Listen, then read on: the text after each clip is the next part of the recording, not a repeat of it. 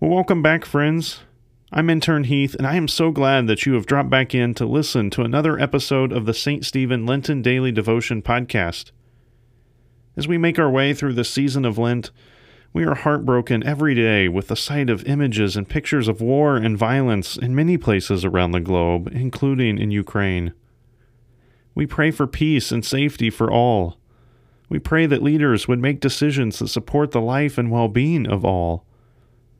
In these anxious times, know that your friends at St. Stephen are also praying for you, for your families, and for all in our community and our world. Today's action for the Devotion and Motion calendar is to bring in flour, sugar, and oil to the church to donate to our local partner, Veep. You can feel free to drop off donations at the bins located by the welcome desk in the narthex.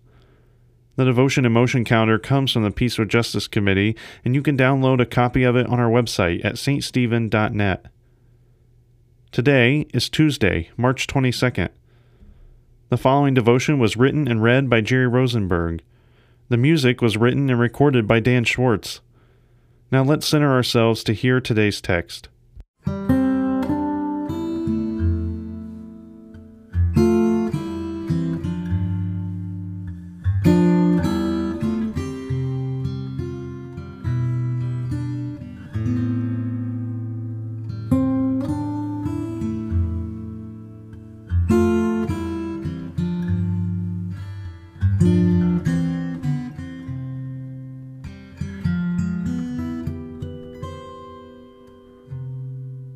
The text for today in the New Revised Standard Version comes from the Gospel of Luke, chapter 13, verses 18 to 21. The text reads, "He said, therefore, what is the kingdom of God like, and to what should I compare it? It is like a mustard seed that someone took and sowed in the garden. It grew and became a tree, and the birds of the air made nests in its branches. And again he said, to what should I compare the kingdom of God? It is like yeast that a woman took and mixed in with 3 measures of flour until all of it was leavened." Here ends the reading. Now listen to the words of this reflection. I know the mustard seed and yeast are representative of God's faith in us and how it grows.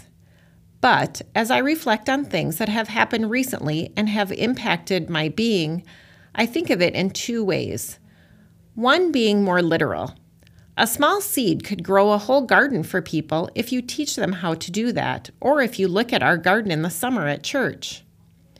The second thought is more reflective of a life lesson. Don't get overwhelmed. Just deal with something small and the rest will fall into place. Or do something small that lends a hand or lifts someone else, or makes a small difference, and it will create a movement of kindness, helpfulness, and beauty between people. Here ends the reflection.